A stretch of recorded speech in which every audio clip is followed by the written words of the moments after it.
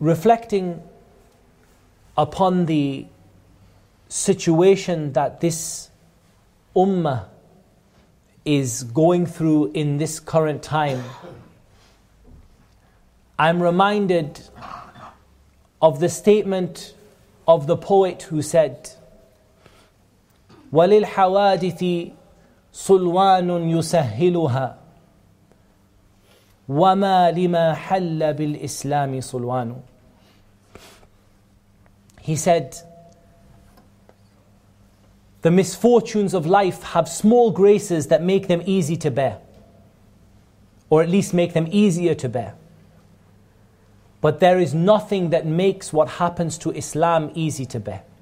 There's not one of us sitting here today who is not aware of the situation that the Muslims are facing around the world. And indeed, many of us are very active in informing other people about this, in sharing news and in posting comments on social media and so on and so forth.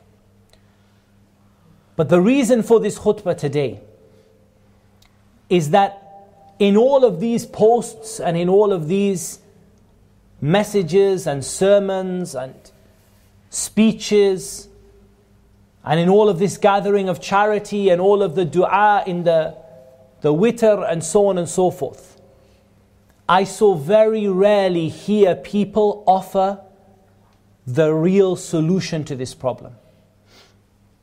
There are many, many solutions offered. There are many fingers pointed. It is the fault of so and so. It is the fault of such and such a country. It is the fault of such and such an individual. We need to boycott. We need to protest. We need to do this and that and the other. And yet almost never do you hear the people actually tell people the real reason why this is happening and the very, very simple solution to stop it happening.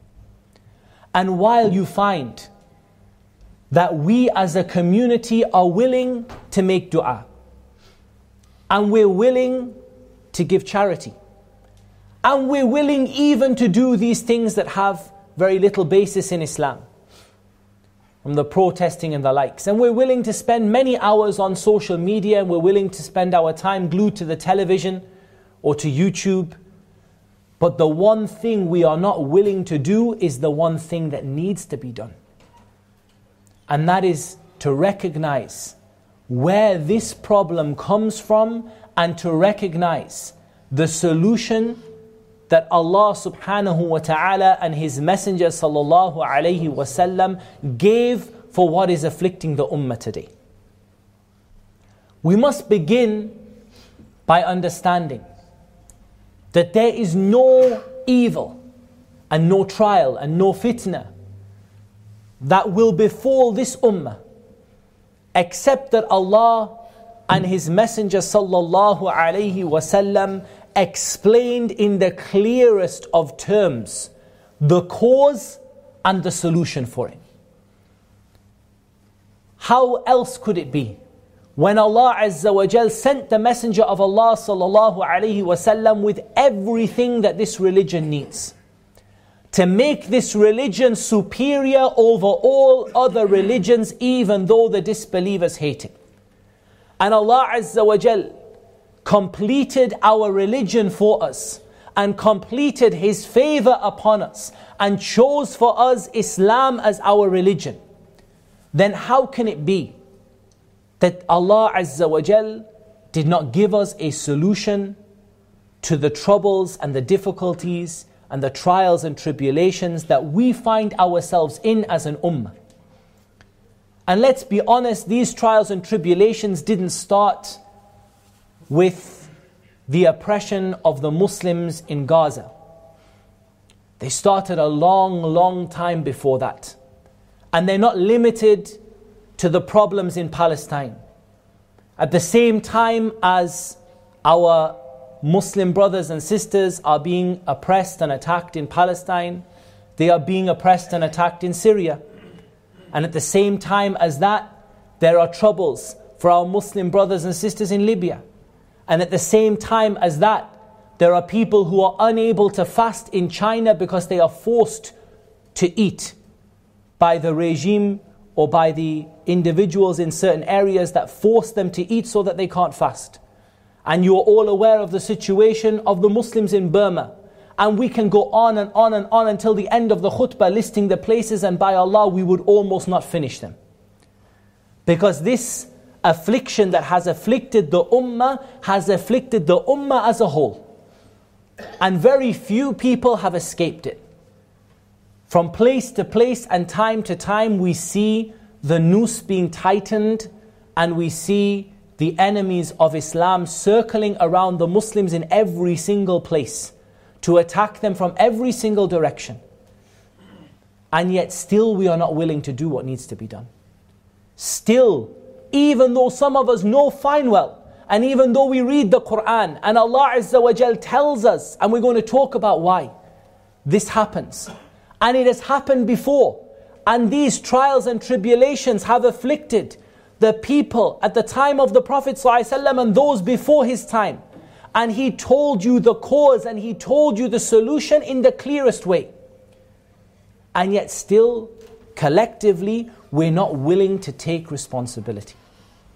And so once we've understood that there is a solution, that this is not an inevitable circumstance that you sit there and say, this is what has been put for us and we endure it. There's no doubt that patience plays a huge role. But we have to realize that the source of trials and tribulations are what our own hands have earned. The source of trials and tribulations are what our own hands have earned. Corruption has appeared on land and at sea. By what? بِمَا كَسَبَتْ أَيْدِ النَّاسِ, by what the hands of men have earned.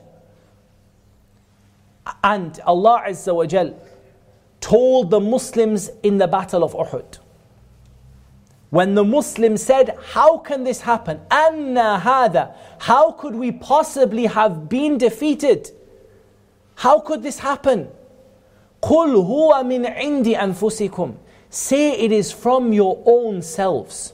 And I will give you just one simple illustration of this. And we could talk about this for a long time, but I just want to give you a simple illustration. The Prophet ﷺ said, you will follow the ways of those who came before you, from the Jews and the Christians.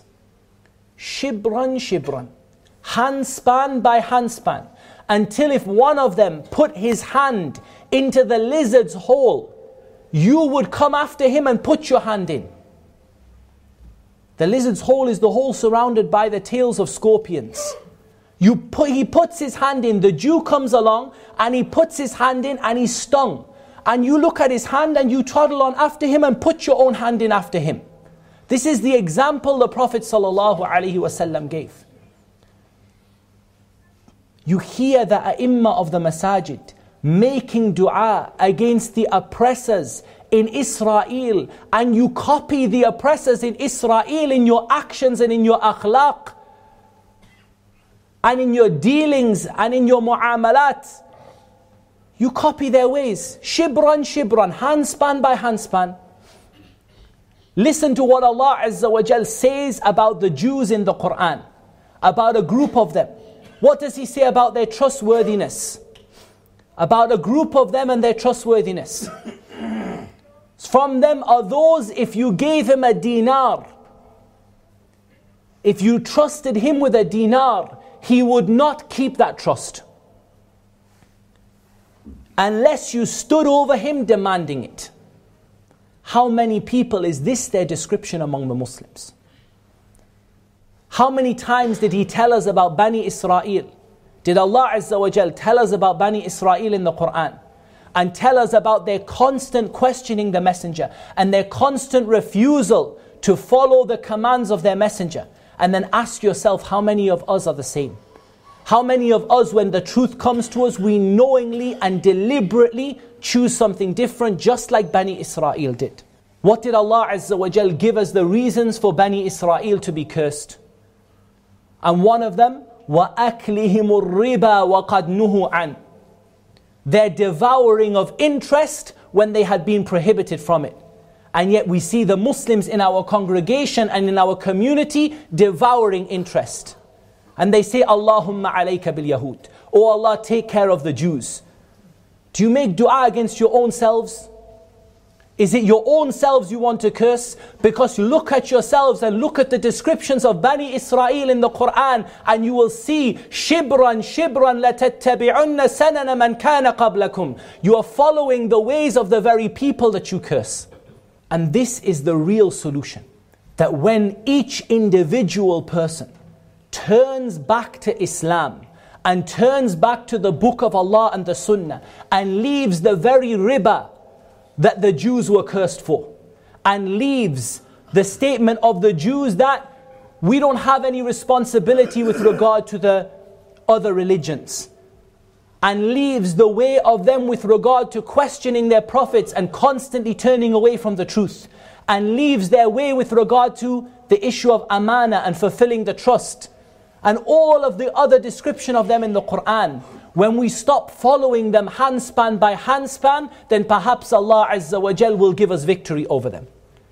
But until then, when you copy them in every single thing that you do, in your aspects of your religion, in the aspects of your akhlaq, in the aspects of your clothing, in the aspects of your speech, in the aspects of your trustworthiness and your character, and you copy the very people that you say, oh Allah, help us against them. And this is not directed to any one individual, but to our community and ourselves as a whole, myself and yours. That we have to be real about the situation here. So many times, read the history, ya ikhwan, read the history of Gaza, read the history of what happened in Palestine. By Allah, it was not the strength of the enemy that gave them Palestine, nor was it their support from the wider countries like the US and the UK and France. Read it in front of your eyes in a book of history. We gave it to them. We took it with our own hands and we gave it to them on a plate. Read the history of the 1967 war. Read what happened in that war. The Muslims were so corrupt and so far away from their deen. They were led by a shuyu'i ba'thi communist. What help did you want Allah to give them against the people who were fighting them, when they were led by the Ba'athiyin, the people who are the pan-Arab communist parties? And then after them, they were led by who? The Batiniyya, the Alawites and the likes of these people who are in Syria, before Bashar al-Assad, his father, and so on and so forth. What help did you want from Allah Azza wa Jal against your enemies when this was the circumstance of the Muslims? Read about it. When you read, you'll read how it was that Israel destroyed all of the Egyptian plains. Because the Muslims were so corrupt that they were out committing zina and stealing and lying and cheating. And when the Israeli people found out, they simply bribed them into giving them the location of the plains and letting them leave them out, and then they destroyed them. Don't think that your enemy was so strong. We gave it to them by our sins. The same thing that happened in Uhud, and it happened again, and it happened in Hunayn, and again in the Quran we are told it comes from your own sins. And of course we turn around and we say, okay, but I can't change the sins of the people in that place in the world. And I agree with you, you can't. You can't change the sins of the people living in Palestine. You can't change the sins of the people living in Syria. But you can change your own. And if you change your own, then Allah Azza wa Jal will help you in your local area, your locality, in your family, to correct a handful of people. And if we have 200 people here today, and those 200 people correct themselves and turn to Allah and stop the following of Ahlul Kitab and the imitating of Ahlul Kitab in everything that they do, bit by bit you will see how Allah will correct the people. And when Allah corrects you, you correct a community. And how many times has one person been the cause to correct an entire nation? And how many times has Allah Azza wa Jal made one person the cause to correct an entire country and a series of countries. This happens when we correct ourselves. It is so easy to walk around and to say, boycott this, protest, raise your voice, shout and scream, stamp your feet, go home and disobey Allah just like you used to last week. It is the easiest thing in the world to do. But it's not easy for you to recognize that the real problem is the fact that we, in our sins, in our disobedience to Allah, have turned away from Allah. And Allah will not change the condition of a people until they change what is in themselves, for good or for bad. And so if we want to see a change in the ummah, the least that we can do is to try to make a change in ourselves. So at least when we raise our hands and ask Allah to correct the situation of our brothers and sisters around the world, at least we do so with a grain of sincerity. At least we do so with an atom's weight of sincerity, that we can say, yes, O Allah, I tried to change myself and I strive to change myself, and then I asked you to change the people. But how many times are we openly disobeying Allah, and we know fine well that we're doing it? And the worst of it is this copying of Ahlul Kitab, copying of their bad characteristics, copying of their dealings and their character. And then we say, oh Allah, help us against them. This is the problem.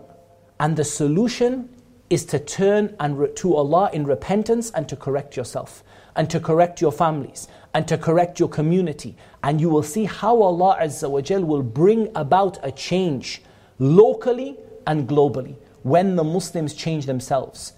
And you can't have this attitude, and this is the last point I'm making this first part, that you can't have this attitude that it's not me, it's somebody else, somebody else's problem, somebody else is sinful, it's not me. If we all had this attitude, who in the world will change? Nobody. Because everybody wants to point the finger at somebody else. It's really easy to blame Fulan and Allan. It's very easy to point and blame other people. And it's very hard to take that lesson on that the Sahaba took at Uhud. That it wasn't Fulan and Fulan, it was me. And it's my responsibility now to change myself, and then Allah Azza wa Jal will change a people. This is the reality that we're living in as an ummah. It's not a pretty time. It's not a glorious golden age in our history. We're living in the time the Prophet ﷺ talked about the enemies of Islam will gather together like people gather together for a meal. They'll gather together against the Muslims like the people gather together for a meal. Come and eat with me, come and eat with me. Every country in the world surrounding them, attacking them, one by one by one. We're not living in a golden age. But we do have a solution. Whether it is local or whether it is international, it is the same solution that Allah Azza wa Jal told you, that you repent and Allah subhanahu wa ta'ala will correct you, and Allah Azza wa Jal will give you authority on the earth, and Allah subhanahu wa ta'ala will help you against your enemies. Otherwise, you can't be sat asking for the help of Allah to come and you're not willing to do what it takes for that help to come. أقول قولي هذا وأستغفر الله العظيم لي ولكم ولسائر المسلمين من كل ذنب فاستغفروه يغفر لكم إنه هو الغفور الرحيم. الحمد لله والصلاة والسلام على رسول الله وعلى آله وصحبه ومن والاه. After having understood this fundamental point, I want to focus on one particular characteristic of Ahlul Kitab that we're told about in the Quran, that we as Muslims have fallen into. And that because of falling into this, Allah Azza wa Jal caused a great deal of trials and tribulations to befall the people before us. And these stories and this mention of their history in the Quran is there for the reason of you to take a lesson from it. And that is the statement of Allah Azza wa Jal, كانوا لا يتناهون عن منكر فعلوا. They did not used to prevent each other from the evil that they saw each other doing. What an evil thing it was that they used to do. And this is again another example of how we as an ummah have come to follow and to live in the shadow of the very people that we ask Allah to help us against. We have stopped advising each other. When we see something wrong, we've stopped speaking up against it. We've stopped trying to change the evil that exists within our community and indeed within the wider society as a whole. And when the previous nations did this, Allah brought upon them disgrace, and Allah caused their enemies to overcome them. And so we should not be surprised when this happens to us. Having said that, there will always remain a group of people firm upon the truth. And the Prophet ﷺ asked Allah a dua. And from the things that he asked Allah, and Allah granted him, is that our ummah will not be destroyed by an enemy who will overcome them all at once. And we know that the eventual outcome is for the believers. But the point of this khutbah today is for us to realize our share. And that doesn't mean we stop making dua, doesn't mean we stop giving money, doesn't mean we stop helping and supporting, doesn't mean we stop making people aware of the problem.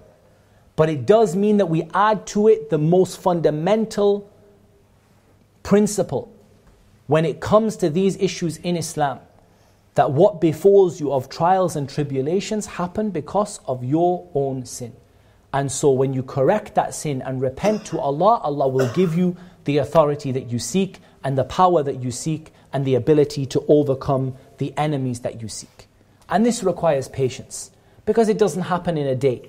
And it didn't happen to the Prophet ﷺ in a day. It took time. He lived in Mecca in a state of weakness, in a state of difficulty, in a state of hunger, in a state of trial. And when one of the people came, the companions came while he was in Mecca, and he came asking the messenger, "O Messenger of Allah, won't you supplicate to Allah to remove us from this affliction? Won't you ask Allah to relieve us from this trial?" And the Prophet ﷺ rebuked him for being hasty, for being a hasty person.